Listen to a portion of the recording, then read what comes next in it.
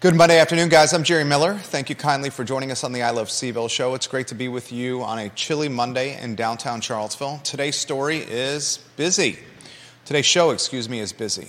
We have an op-ed written by the Superintendent of Charlottesville City Schools in the Daily Progress that was published over the weekend. We'll highlight that commentary from the highest-ranking team member and the highest-paid team member in the Charlottesville City Public School System. Chief Kochis has indicated to us that Porch Pirates are targeting Charlottesville and beyond.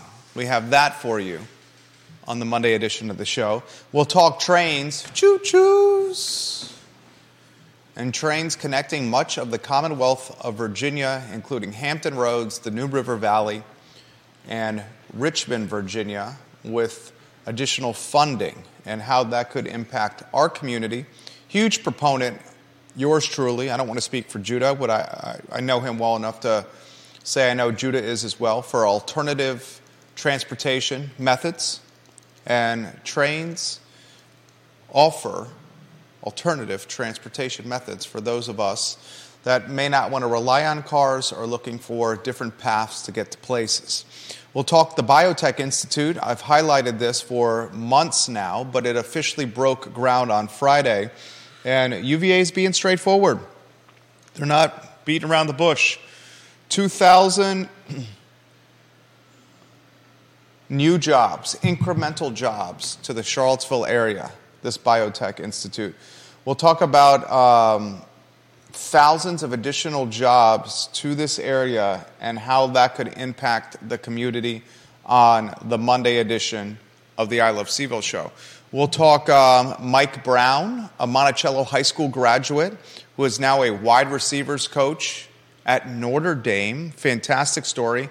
I know downtown Mike Brown and his family. Fantastic family. Downtown Mike Brown, the Monticello High School graduate who played quarterback at Liberty, who had a handful of years in the National Football League, most notably for the Jacksonville Jaguars. His parents, Mike Brown Sr. and his beautiful wife, formerly the owners of Brown's Fried Chicken on Avon Extended. Mike Brown Sr., a realtor for Real Estate 3 in the area. We'll talk the Browns and their son's success on today's show. We will also have a conversation of a new professional soccer team, a new pro soccer team in the works here for the Charlottesville area. This would be one of the minor league systems underneath the MLS, but still pro soccer, semi-pro soccer, a welcome addition to the Charlottesville area. Judah Wickhauer is not only our director, but a key contributor to the talk show. Judah, why don't we go to the studio camera and then a two-shot with you, and let's talk letters to the editor, an op-ed, if you may, by Superintendent Gurley to the community. And I want to invite Superintendent Gurley on the talk show. He's welcome to come anytime he wants. He is the highest paid and the top employee within Charlottesville City Public Schools. He writes a letter to the editor that highlights basically what we talked about on Friday, that he should have done more sooner. I'm still of the indication, or of the inclination, I should say, of giving the benefit of the doubt for wanting to see Charlottesville Public Schools perhaps turn the corner. They have a new principal in place, a man I know well, and Kenny Leatherwood, former principal of Charlottesville High School. He's back for another rodeo as the interim principal. Mr. Leatherwood is going to run the show into summer of 2024. And Superintendent Gurley, in the op-ed to the Daily Progress, highlights a number of improvements that will be made to the high school, improvements that we asked to be highlighted on this talk show about a week ago, specifically better security for secondary entrances, specifically more accountability for students not following the directions. Superintendent Gurley highlighted that it's 14 and 15-year-olds that are causing much of the difficulty in the school. Not necessarily upperclassmen, but lowerclassmen causing much of the trouble. And he said to give us the benefit of the doubt as we try to fix these issues, including hiring more people, including moving people from the front office to the high school to serve as a, sounding board, additional security, more eyes in the hallways and the classrooms. Where do you want to start with this story? And viewers and listeners, we'll open it up to you as we want to welcome many folks around the Commonwealth watching the show, including a large portion of our I Love CVille show viewer and listener top 25 power poll. John Blair, welcome to the program. Thank you kindly for joining us. Where do you want to start, J-Dubs? Well, I think it is a start. It's a place to begin fixing what's not working, and hopefully he's heard what the parents have said. Hopefully he's heard what the substitute who wrote another op-ed to the Daily Progress. Hopefully he heard what they had to say, and hopefully all of this is not just trying to window dressing. Trying to give us what we want to hear, and actually a step towards fixing these problems. This is where I think we're going to be here. Coming out of the Christmas break, the first semester of this year at Charlottesville High School, I'll be straightforward, has been disastrous. You highlighted on Friday's show that the police department's been called to the school a handful of times just to restore law and order. He said, I believe, six fights have required police be called. That's a lot. That's safe to say. Yeah. He also highlighted that there were a boatload of other fights that the teachers had to bring them into order. Teachers have been injured. Teachers are scared. Quality of life and morale is low. There's open positions. There's security concerns. There's a roving ban of 30 to 50 students who Superintendent Gurley has highlighted are 14 and 15-year-olds that are going all over the school, creating chaos. The first semester has been disastrous. This is straightforward talk and factual talk. Coming out of the Christmas break, the holiday break, is where the rubber meets the road. Yeah. You have a reset of the holidays. You come out of break into a second semester, into literally a new year, figuratively and literally, 2024, that's where the rubber meets the road. Parents are expecting transparency, communication, accountability. Parents are expecting repercussions for those that break the rules. Parents are expecting learning in a consistent and predictable fashion. A high school. If you want to put that first, lower, third on screen, that would be appreciated. The rubber meets the road. Mr. DL, welcome to the broadcast. Thank you kindly for joining us on Twitter. Viewers and listeners, let us know your thoughts in the feed. We'll relay them live on air. We give the benefit of the doubt. Superintendent Gurley is basically saying this. Give us the benefit of the doubt right now. I made a mistake. I should have done more sooner, Gurley says, but we're fixing it and give us the benefit of the doubt. I'm cool with that. Yeah. I'm cool with that. I understand it's been a rough few years from the pandemic and coming out of COVID back to in-person learning. I'm cool with giving it to the benefit of the doubt of coming out of the first semester. If things don't change, start of second semester, what happens, Judah Wickhauer? We have to take a serious look at what's going on and ask some questions that... Does it start from the top? Yeah, definitely. I mean, he says it's broken down very well in a couple places. And he says, we will make our communication clearer and more transparent. That starts tonight, and the detailed information on our website. With the detailed information on our website. So that's literally what he said. Yep. Yeah. He's saying we are starting over right now. I think they've got their work cut out for them, but, they've got a lot of smart people on staff, and I think they'll make it happen. There you go. I'm excited to put this storyline behind us. The storyline continues to push the news cycle. You don't often see superintendents of school systems writing op-eds or letters to the editor. You don't see substitute teachers writing letters to the editor of the Daily Progress. Basically, these are columns. The Progress is calling them letters to the editor, but the Progress is short for local content, so they're basically publishing these as if they were columns in the newspaper written by a columnist. The intriguing aspect of these columns that are being written by a substitute teacher and or the superintendent is it's behind a paywall. So I'm very curious to see how many are actually reading them in the community. How many of our citizens are reading them? Regardless, you have had a story gain momentum and momentum. Police coming to schools, Judah said 6 times. Yeah. Security breach, where an adult trespassed. That adult's been arrested. Yeah, I saw that. It was a female. A lot of folks thought it was a male that breached the security. It was a female that breached the security. A woman, yeah. A woman. An adult. Okay? You have the school resource officer topic, to bring them back or not to bring them back. The metal detector topic, to put them in place or to not use them.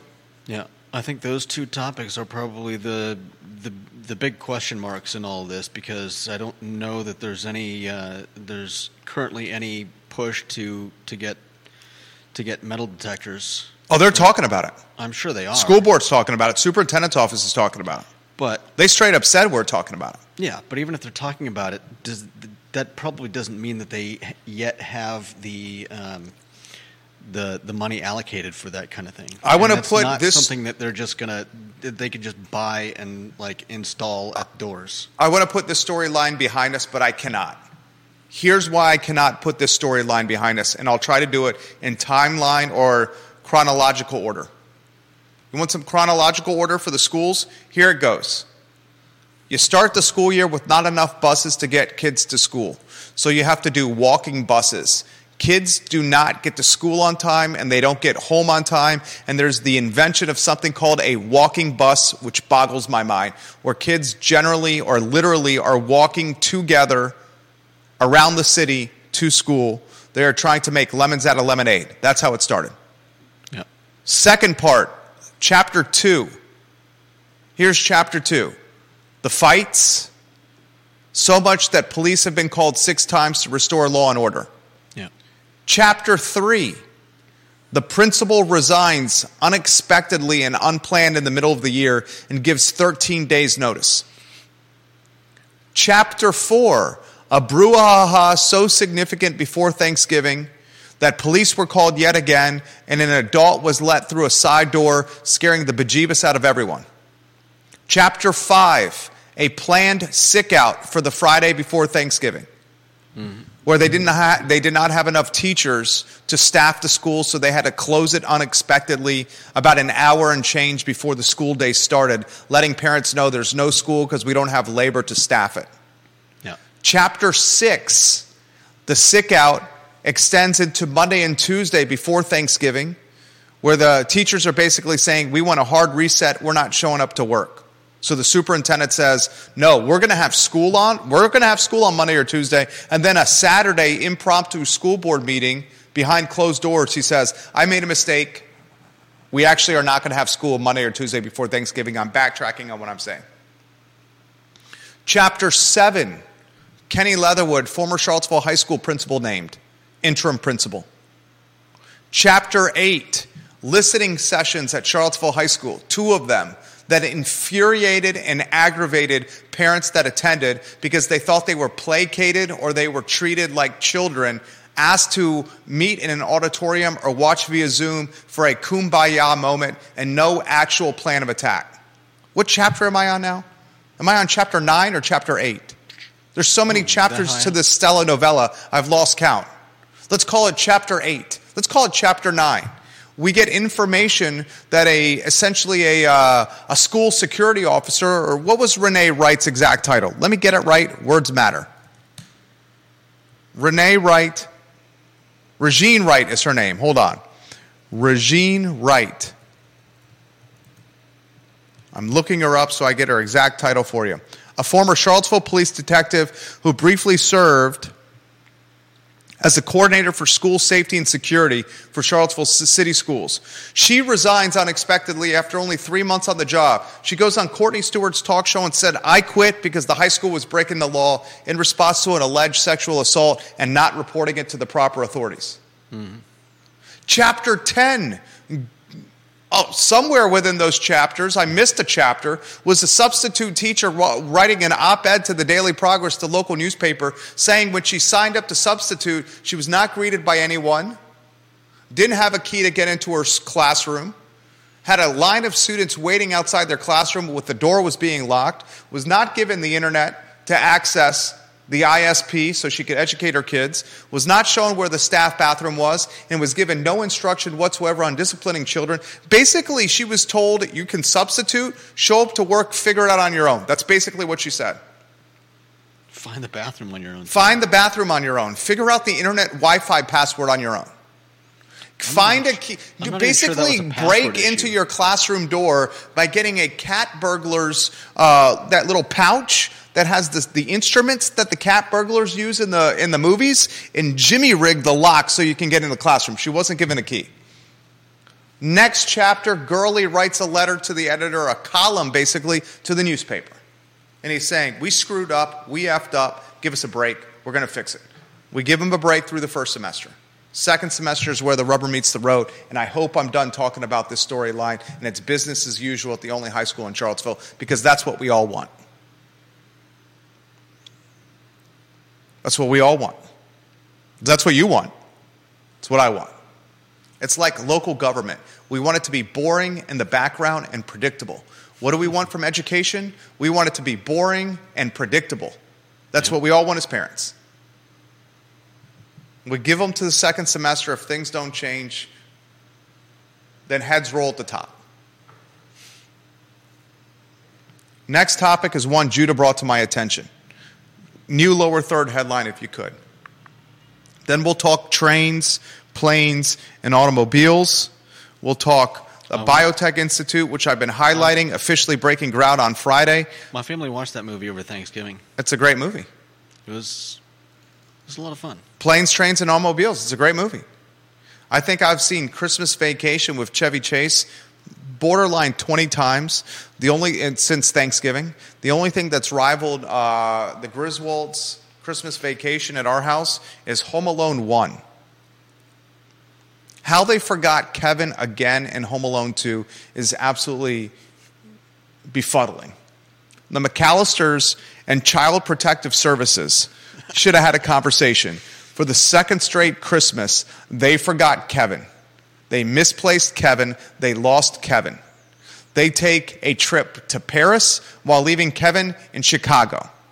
And then in Home Alone 2, they take a trip to Miami while allowing Kevin to board a plane to Manhattan.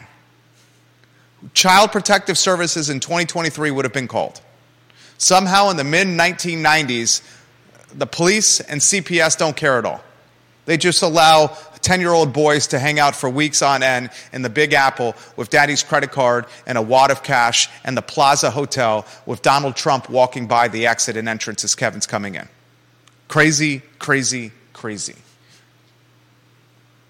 Porch Pirates. Set the stage for us. Metronome, J-Dubs, Judah B. Wickower. I mean, anyone that's been on social media has seen videos of people's Ring cams and house cams catching thieves coming and stealing packages that UPS and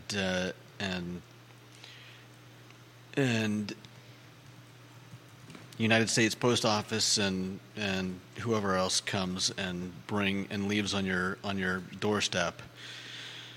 Well, if you thought it couldn't happen here, it's happening here, and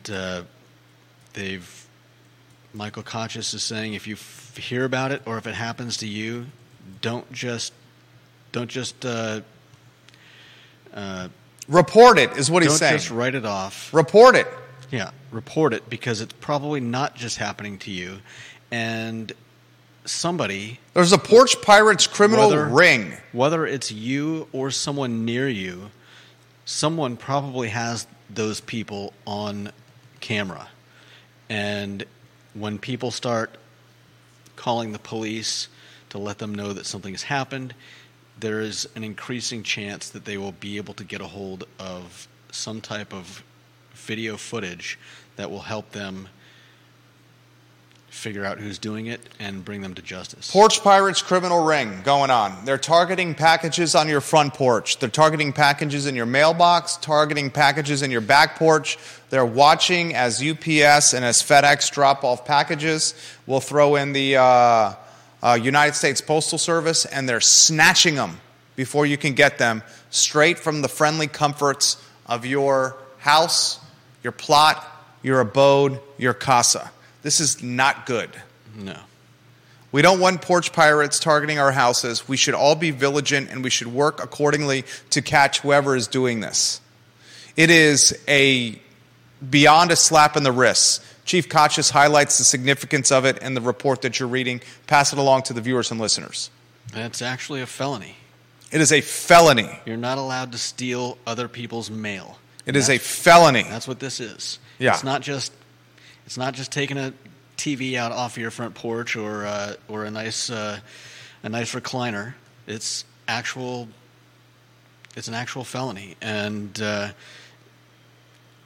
some people might not be ordering all that much, but for those who are ordering expensive presents for their family, friends, loved ones, that could mean a heartache at Christmas. And you think about this. I want, before, obviously this is a stinker of a situation, but I want to highlight this. How archaic is the concept of dropping off hundreds, if not thousands of dollars in packages and gifts on people's doorsteps, just leaving them outside for hours? I want to just try to unpack this with me, ladies and gentlemen. We have box trucks driving around cities in America. This city, Charlottesville, trucks marked with FedEx or UPS or United States Postal Service branding on them. Anyone that sees these trucks pull up to a house, they are very easily aware that a package is about to be taken off the truck and dropped off at the house. These packages, hundreds of dollars, thousands of dollars, are then left unattended on the front porch or in the mailboxes or on the back door, the back porch of people's homes. The extent of the security measure is the FedEx driver or the UPS driver taking a photo of the package being dropped off on your front door. That's the extent of it. Then those packages are left unattended for hours, if not a day or longer, before the homeowner picks them up and brings them on inside where they are truly safe. I want you to understand the archaic nature of receiving packages in this capacity. This is akin to trading stocks through carrier pigeon. This is akin through utilizing Morse code for communication. This is akin to sending fax machines to communicate information. But really, what's the alternative? There's got to be something better than this. I mean, yeah. Lock boxes on front porches. We have in this building right here a drop point that's out of sight and is under lock and key. Why we don't have a box that has a programmable code or a code that can be utilized by delivery drivers to type the code in, open up a box on a front porch, and put the package in, I have no idea. I mean, that seems a little... that could get... Is the FedEx driver expected to... It's in the notes of the FedEx driver delivery. Okay. It's in the notes of the delivery for the FedEx or UPS guy. Leaving a package on the front porch at the time of Christmas when Chief Kotchis is saying we have a porch pirates ring targeting Charlottesville. This is the definition of stupidity. This is basically saying, here's the front door to my house. I'm going to leave it open and unlocked. Not only unlocked with the door closed, but the door literally open. And I'm not going to come back to my house for hours. Take whatever you want. You're putting a box dropped by a truck that clearly delivers boxes and prizes and presents, and you're saying, leave this prize and this present on my porch, and I'm not going to pick it up for hours. can you think of a more archaic way of doing business in Charlottesville and in the world right now? What is more, compare it to something that's also archaic? Thieves wouldn't even need to follow a truck around. You can just drive through neighborhoods in the late afternoon. There it is. If you're a thief, all you have to do is, well, there's the UPS truck. It looks like it's going down Locust right now. It just finished on High Street? Let me go hit High Street. Then it's going to go to Locust. You can just follow the truck's route. The truck does the same route every day. Yeah, for the most part. What is this akin to from archaic form of doing business or interacting in life? I mean, I'm not sure I agree with you because there's not really much of an option besides holding it at the UPS Well, I just gave you an option. A box on the porch. Yeah, but you're saying everybody's going to literally build a what box we use in this with building. Digital. What we use in this building. We got a box that the UPS guy puts packages in when he comes to drop them off. And the people who are getting packages go to the box and see if their package is there. They get the notification on their phone that a package has been delivered. Type the code in, put the package in a box, take a picture with your phone if you're a delivery guy, and leave. And if you're getting the box, you go to the box, you take it out of the box, and you take it up to your office. Okay, but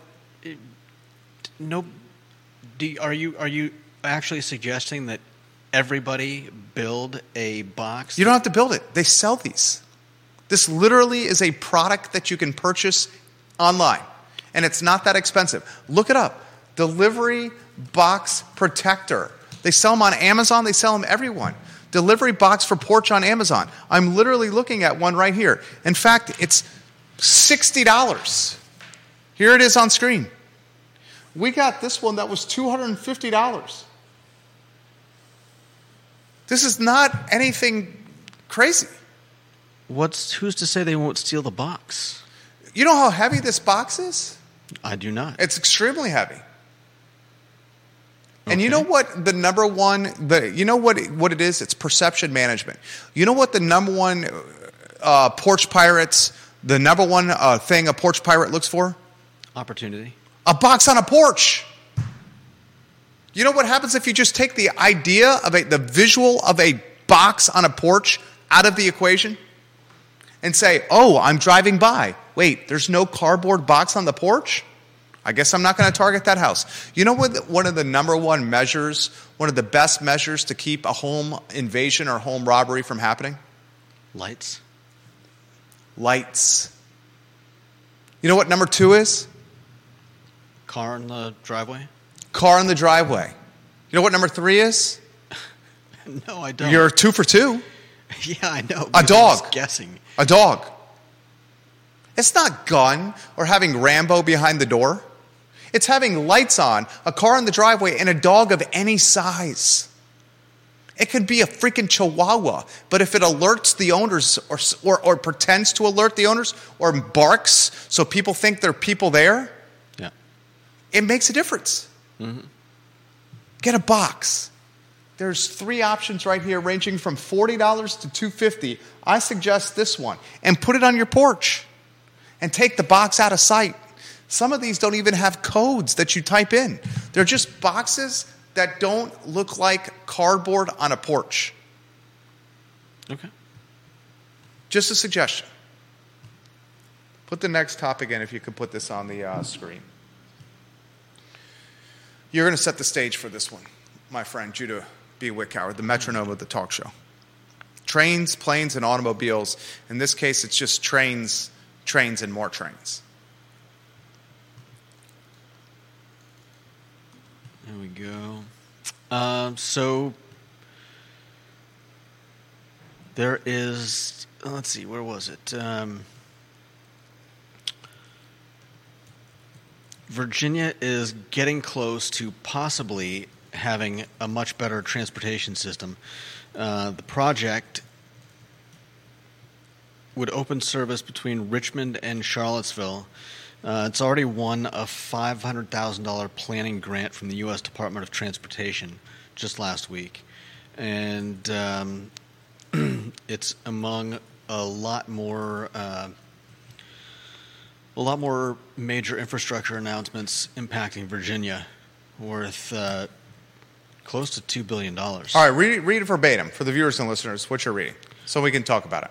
All right. The big picture, dubbed the Commonwealth Corridor, the goal is to directly connect Hampton Roads, Richmond, Charlottesville, Roanoke, and the New River Valley. Currently, all of Virginia's rail lines terminate in D.C., and the only Amtrak connection between Richmond and Charlottesville is provided by bus. The idea was first proposed by rail advocates in 2018 and embraced in 2020 by state lawmakers who agreed to fund an initial feasibility study. The state estimates that once established, it would take about an hour and a half to travel between Richmond and Charlottesville by train. So, I think this is a great deal. Does it have an impact? Does it actually have an impact? Juan Sarmiento, watching the program, Juan is top 25 in the viewer and listener power poll. He's ranked 25 in the power poll. Juan Sarmiento said, we bought expensive paintings when we were on our last cruise. They were supposed to be delivered to our home where a signature was needed for delivery. Both the FedEx driver, both parties, including the FedEx driver, just left them by our garage without signature, and that didn't fly well with him. Vanessa Parkhill, watching the program. Vanessa Parkhill is number 6 in the top 25 viewer and listener power poll. And she says that sees a new business model opportunity. If you work from home, you could get paid a small fee to receive your package so it does not sit outside. You're basically a drop-off point for a neighborhood. A custodian or a babysitter for packages, if you may. I work from home, drop them off at my house, go to Big Steve's house, use Big Steve's address, because Big Steve works in his tighty-whities and his robe 9 hours a day, 5 days a week. Have Big Steve in his tighty-whities and his robe sign for your package, and then pick up the package from Big Steve at the end of the day when you get off the clock. Yes, you're going to have to see him in his tighty-whities and his robe, but that's worth it so your porch pirates don't target your house. Deep Throat, watching the program, he's number 1 in the top 25 power poll. He says he loves that Mike Kochis is taking piracy seriously. He wonders if the Commonwealth's Attorney's Office will pursue charges and call this a felony or ask for a lesser punishment. Deep Throat says, in much of Charlottesville, porch piracy is hard. You will need a car because the city is not walkable. The car has plates. People have cameras. You will get caught. And most of the boxes have stuff that probably is fairly unattractive to fence. How often do you win the laptop lottery? In more dense cities, you could do porch piracy on foot and disappear into the city. Amazon has a program where you can give them the ability to open and close your garage door using certain smart garage door opener systems. Overall, given the priorities of law enforcement and the practicalities, mass retail theft is better risk reward. Suzanne Daly says, Big Steve and his tighty-whities. I'm peeing right now. You don't want to see Big Steve and his tighty-whities in his robe. He's got a coffee stain on his robe here from dribbling coffee down his chin, and has stained his robe, and he's doing Zoom calls without the background on so he can stay in this gear. Jason Howard, watching on Rio Road. Is Jason Howard in the top 25? Because he better be. Oh my goodness gracious, I'm not seeing Jason Howard in our viewer and listener top 25 right now. That is a travesty. Who put this list together, Judah? Who put this ranking together? I don't know. I keep getting email after email after email after email about this thing. I don't know. Jason Howard, King of Rio Road, you're now 26 in the viewer and listener top 26 power poll. He says, I believe I read the article about the train service expansions in Virginia. In addition to what you are talking about, I read that service between Charlottesville and D.C. would expand from 3 days a week to daily service, Judah. He also says, will the expansion of service to RVA be frequent and quick enough for people to commute by train to the city or vice versa? And therein lies the rub, in my opinion. Yeah, that's the great question. Therein lies the rub. If it's just if you can't use it for work, it becomes far less useful. Bingo. There it is. Is this like my brother-in-law hopping a subway from, I should know where he is in Connecticut. Is it Norwalk? I think it's Norwalk. Is this like someone being able to commute into Manhattan on a train that's comes every 15 or 20 minutes, and you can plan your schedule around it? You see this around New Jersey and Connecticut. Folks commuting into Long Island, commuting into Manhattan. Folks on Long Island, New Jersey, Connecticut, taking the train to work. They can plan where they live. They can plan their schedule, their departure time, and their arrival time around a train schedule. Or is this going to be easy breezy, Sunday easy? What's the saying? Easy breezy, lemon squeezy. I think Big Steve likes lemon squeezy. If it's only for leisure, what's the value it provides? Not much, I wouldn't think. There you go. If it's frequent and often and reliable, it provides value for actual 9-to-5ers or business professionals. If this is geared strictly to the tourist or the weekend goer, what is the value proposition? Because the tourist or the weekend goer, especially someone like our family who has kids, is probably not going to take the train. Right. We have kids. Kids are a pain in the, what do you call it, the tuchus? Yeah, tuchus. Kids are a pain in the tuchus. You're not going to take the train with them until their teenage years or older, where they can sit in a seat and be civilized human beings. Well, because if you're going to Richmond for the weekend, do you really just want to walk around everywhere? There it is. And but if you're going to Richmond Monday through Friday and you have a set destination, you don't care. Yeah. Yeah, if you can get a ride from the train station to where you need to go and back to the train station and head back at the end of the day, it seems ideal. Deep Throat, number 1 in the top 25 power poll. New York City Metro North trains run with 10 to 20 minute headway during the rush hours, or at least they did pre-COVID. Doubt that is happening in Charlottesville and Richmond. Yeah, I kind of doubt that too, but I'm not throwing shade on trains. I love trains. I love trains. I'm a huge proponent of the gondola system around here to get transportation, traffic off the roads. Have you been on Pantops or 29 North during rush hour? Ivy Road by the Boar's Head or Moe's Barbecue or Ivy Square Shopping Center during rush hour? It is brutal McBrutalstein. I want to get the traffic off the roads, but let's call a spade a spade. If the trains aren't consistent and frequent, the impact it's going to have is not great. Right. Still respect the story that you shared, Judah. Next topic. Let's put it on screen. Paul Manning Biotech Institute. It's official. It broke ground on Friday. Bob Yarborough, I'll get to your comments. Bob Yarborough is now in the power poll. Bob Yarborough, you're a top 27, the king of Redfields.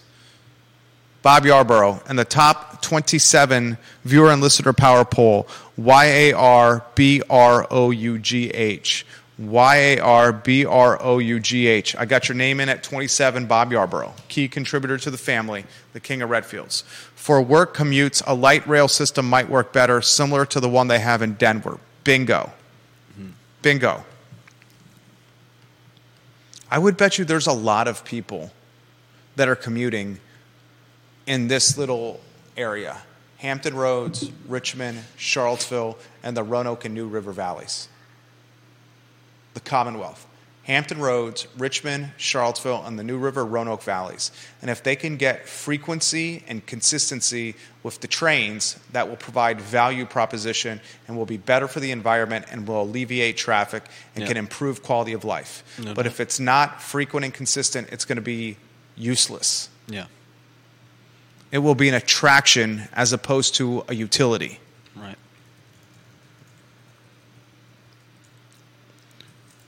UVA is straight up telling us you're going to have 2,000 minimum new jobs to the area because of this school, the biotech school. They broke ground on Friday. I've been singing this song for a year. Since Paul Manning announced a $100 million donation to UVA to fund a biotech school, I've been utilizing this platform to say thousands of jobs are coming to this area for a year. And now in a press release, in a story written by Josh Barney for news.virginia.edu, interesting sidebar, when I was a staff writer for the Daily Progress, my first job out of UVA was as a stringer part-time reporter for the Daily Progress. I then parlayed that stringer position into a staff writer position, and then that staff writer position I parlayed into an editor position. While working at the Daily Progress, Josh Barney was there. He finished his career as the city editor for the Daily Progress, and I believe was the interim managing editor of the Daily Progress at one time, now a PR contact for the University of Virginia. Josh Barney was one of the best editors I had the privilege of working alongside. He was knowledgeable. He was a fantastic editor. He understood the concept of editing a story on deadline, where he didn't get too much in the weeds, but he made the copy flow better. He was a true professional. He writes this release. It was published this past Friday on the Paul Manning Biotech Institute. You had Paul Manning there, of course, $100 million from he and his wife. You had UVA Health CEO Dr. Craig Kent. You had Jim Ryan there. UVA Rector Robert Hardy was there. Glenn Youngkin was there. Friend of the program, Lloyd Snook was there. Just saw him walk down the hall. You had the heaviest of heavy hitters there. And buried deep into this story, they talk about the 350,000 square foot facility at Fontaine Research Park. They talk about the $100 million donation from philanthropists Paul and Diane Manning. I love the Mannings, what they're doing here. They talk about Glenn Youngkin being there, Ryan being there. They talk in this article about Youngkin announced that he will ask the General Assembly to invest an additional $50 million into the Institute on top of the $50 million the state has already committed. You're up to $200 million right now, guys. You talk Paul Manning, the Chief Executive Officer of PBM Capital, a healthcare-focused investment firm. They got all this fantastic content in this story that Josh put together. But at the bottom of the story, you see one of the key little factoids. And you're talking 2,000 new jobs coming to the area. And we're talking six-figure salaries for these new jobs. And they're talking that this impact will be felt in the region no later than 2026. Officials expect to have new construction completed and the facility open and occupied by 2026. So in 2.5 years, and it's going to happen before that, the new jobs that are coming, you'll have 2,000 additional six-figure jobs in the area.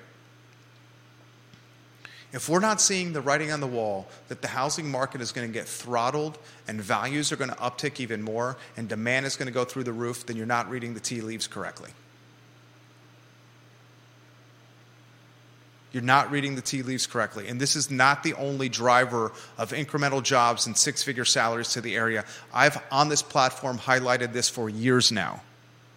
I've said on this platform I expect the population to increase in this area 5,000 to 8,000 people within 5 years, and I stand by that statement. Where are 5,000 to 8,000 people going to live? Better yet, who are the 5,000 to 8,000 people going to squeeze out that are current residents? That's what's going to happen. Yeah. You're talking to 5,000 to 8,000 current residents gentrified out of the community. Northrop Grumman, couple $100 million in Waynesboro, average salary $94G. They're not living in Waynesboro. Data science, UVA expanded enrollment, and how about a cool $11 billion from Amazon and Louisa? They're not living in Louisa.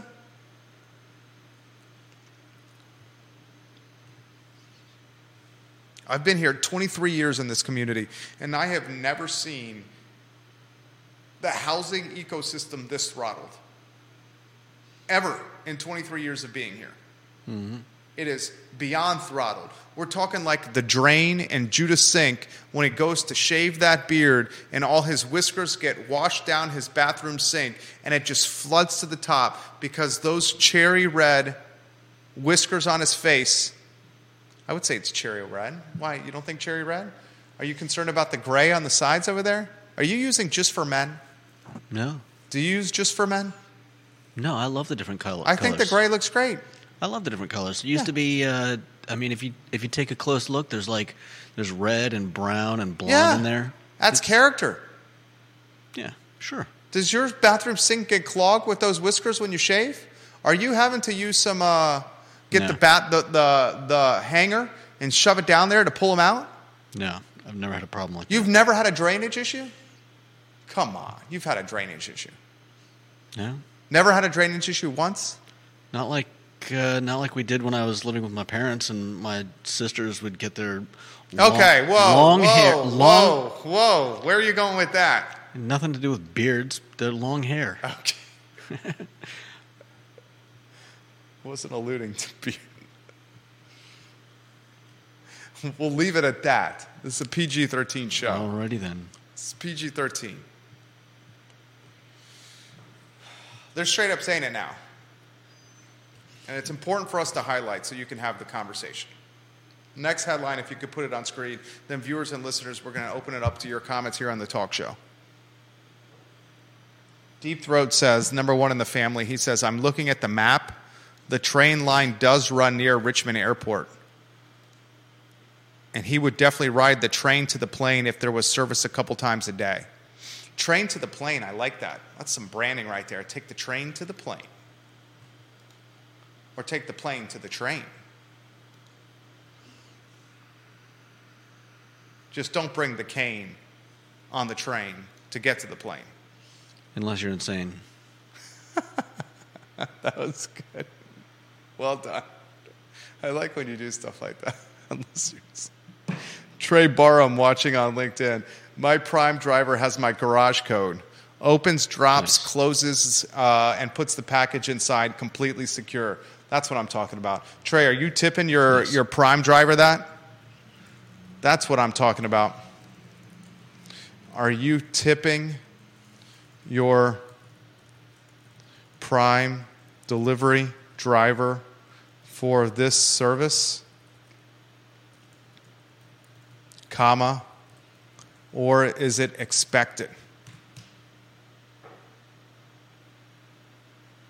John Blair says, Jerry, leaving packages on the porch is akin to Fred Flintstone locking the doors to his car. That's good.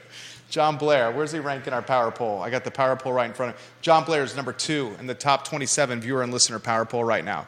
Hilarious. There it is.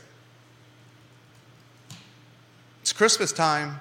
Let's leave our iPhones and our MacBooks and our iPads and our smartphones and our children's bicycles and our children's tablets and our televisions that we ordered on Amazon or whatever e-commerce platform we shop on, and let's let them stay on the front porch of our house or next to our mailbox for hours unattended and just hope that mankind will abide by the golden rule and not steal from us.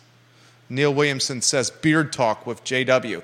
Neil, when you grow that beard, does your drain and your bathroom sink get clogged? And Neil needs to be in the power poll. Neil Williamson, number 28 in the top 28 viewer and listen power poll here on the I Love CVille show. The king of content, Neil Williamson. Who's got the best beard in Charlottesville, do you think? Bob Yarborough's got a damn good beard. I was talking to a guy at the grocery store the other day who had a pretty impressive beard. His name was Marlon. Oh, man, we got to put Marlon from the grocery store in the best beard game in Charlottesville. Tell me just- about Marlon. He doesn't work at the grocery store. He's just Who's a patron? I think I've seen him around downtown before. And Judah wouldn't have conversations with me in the studio, and he won't conversate with the guests that are walking in for other shows. But Marlon, with What the are you beard talking game, about? he's going to chitter-chatter Marlon's ear off. I'm just giving you a hard time. Does Marlon condition his beard? Curtis Shaver's got a great beard, too. Does Marlon condition his beard? you know, I forgot to ask him that question. Well, can you tell? Was it soft and fluffy, or was it coarse and rough? It looked a little wiry, but Wiry? I wasn't getting my hands in his beard. It's a little too personal. Wiry, not just for physical attribute and an adjective for physical physique. It was a beard. I don't remember him having a mustache at all, and it was bushy and white. Oh, a Probably bushy and about, white beard 2 or 3 inches long, with no mustache. I'd say. Yeah. Jason Howard leaves It's this impressive. comment. Jason Howard, number 26, and the viewer and listener power poll. He says, if service was frequent enough for daily commute between Charlottesville and Culpeper, that could open up all that housing stock to Charlottesville workers. Take some pressure off Charlottesville and Albemarle. That's a great comment. Yeah, no doubt. And I'll highlight what Jason Howard's saying. You want to talk housing affordability? Transportation and housing affordability go hand in hand. Yeah. Because if people are forced to go to Buckingham or Nelson County to buy houses in the sub $300,000 range and then are expected to drive in their vehicles 1 hour to the epicenter of employment, Charlottesville, and 1 hour home from the epicenter of employment back to their house, the affordability from buying a house under $300,000 in Buckingham and Nelson and Waynesboro, Augusta County will be eviscerated, evaporated, eroded. You can't call affordability in Buckingham and Waynesboro and Augusta if you have to drive an hour every day to Charlottesville, because all the money you saved on house is going to go away from wear and tear and gasoline. Yeah. That's not affordable. Key to housing affordability, number one key to housing affordability, it's not upzoning. It's not lower interest rates. It's not building new construction, additional homes. It's not rent control. It's not limiting red tape. It's not government getting involved. It's transportation and making it ubiquitous, approachable, and reliable. That's the first key to creating housing affordability. And right now, do we have ubiquitous and approachable transportation in the area? Would you say we do? Nah, dog. Never had to use it, so... Oh. Right? What's the most ubiquitous and approachable transportation in the Charlottesville area right now? What would you call it? The most ubiquitous and approachable? Yeah. And affordable transportation and reliable transportation in this area right now. I have a clear-cut answer to this. I'm curious of what your take is. The cat bus? I don't think it's that. Okay. I think it's the scooters and bikes that you could rent by the minute or by the mile that are all over the city. You see one, you take your phone out, you unlock it, you get on it, and you go a place. That's fair. Nothing is more ubiquitous, approachable, or reliable than those scooters and bikes that are left in dangerous, precarious areas and lacking pleasing to the eye areas around Charlottesville. But they get people to and from places. You sure about reliable, though? What's not reliable about them? You see one, you get on it, and you go. What if you don't see one? It shows you on the map, on your app, where they're located. Does it? Yeah. Okay, cool. You just bust out your app and be like, oh, there's one right there. Let me head over there. I didn't even know there was an app. Yeah, there's an app. There's an app for that. What's that saying from? There's an app for that? I don't know. It sounds vaguely familiar. All right, 2 items out of the sports notebook. Mike Brown is a Monticello graduate. He's been named the wide receivers coach at Notre Dame. This is a local guy that graduated from Monticello High School that is now a wide receivers coach at Notre Dame. He played high school football for Brud Bicknell at Monticello High school basketball for Kareem Martin at Monticello High School, and he played baseball for Mark Mason, Pete O'Malley at Monticello High School. He was a 3-sport star. I made a legitimate argument multiple times that his best sport with the most professional upside was baseball and not football, but he loved football. He took the Mustangs deep in the postseason as a quarterback. He went to Liberty, where he was a star quarterback at Liberty for Danny Rocco, signed with the Jacksonville Jaguars, had 35, 36 catches and a couple of touchdowns in his NFL career. Short career, but he still made it to the big leagues and earned money playing pro football. Then he started an assistant coaching career, first at Michigan, where he was essentially a grad assistant. Then he went to Delaware. He went to Liberty. He went to Cincinnati. And now he's at Notre Dame. Downtown Mike Brown is a success story. His parents, the former owners of Brown's Fried Chicken on Avon, they sold that business and that real estate for a nice payday. A nice payday. I used to love Brown's Fried Chicken on Avon, where you can get $10 of gasoline on Avon and walk away with a free piece of fried chicken. Did you ever do that? I never did. You never did? No. Go to Avon. I don't think they offer it anymore. Get $10 of gas, and next thing you're leaving with a nice fried chicken breast. I'd eat the fried chicken breast in the car while getting my gasoline. Ugh. What?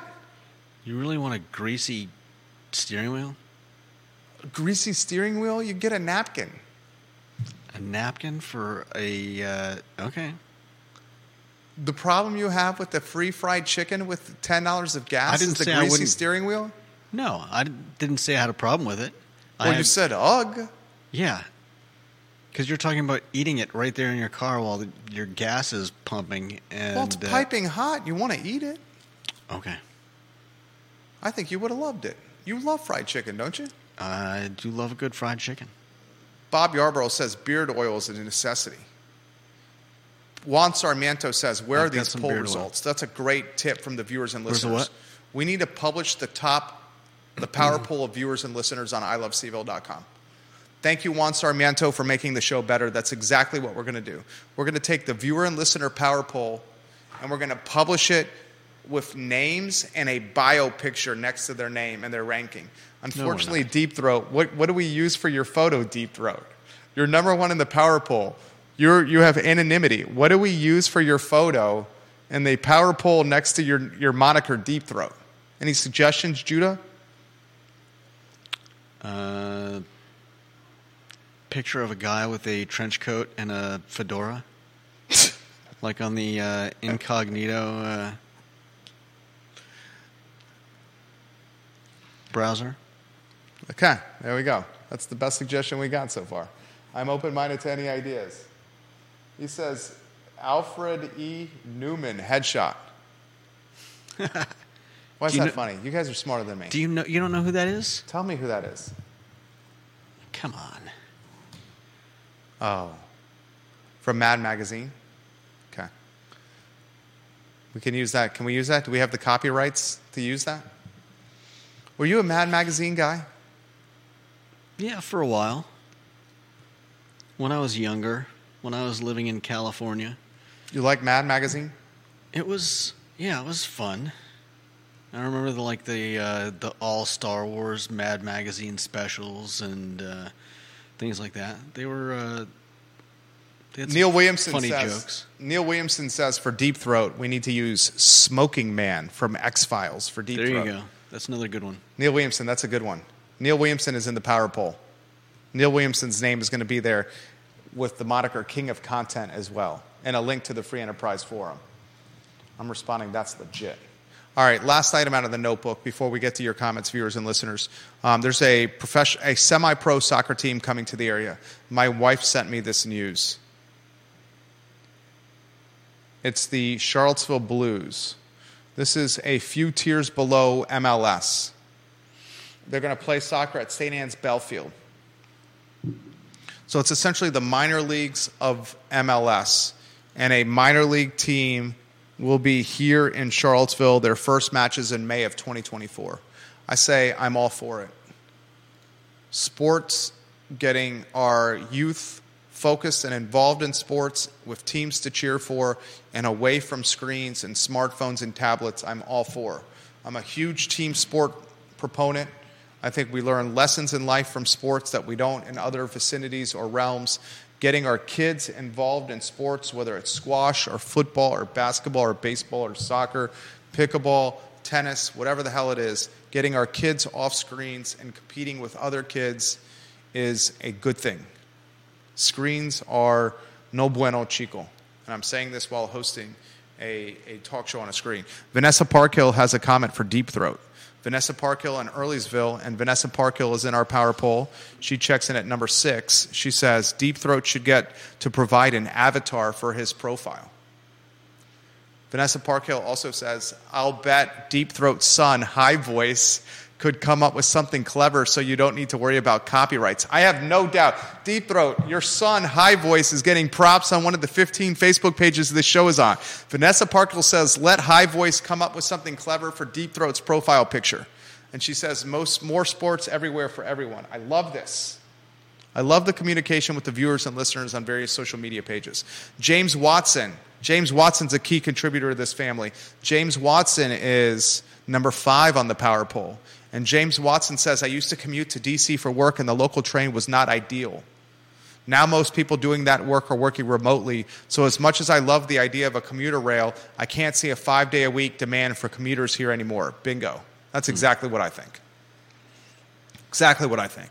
I think unless the train is more frequent or reliable and it comes at a more affordable price, I don't see this having an impact.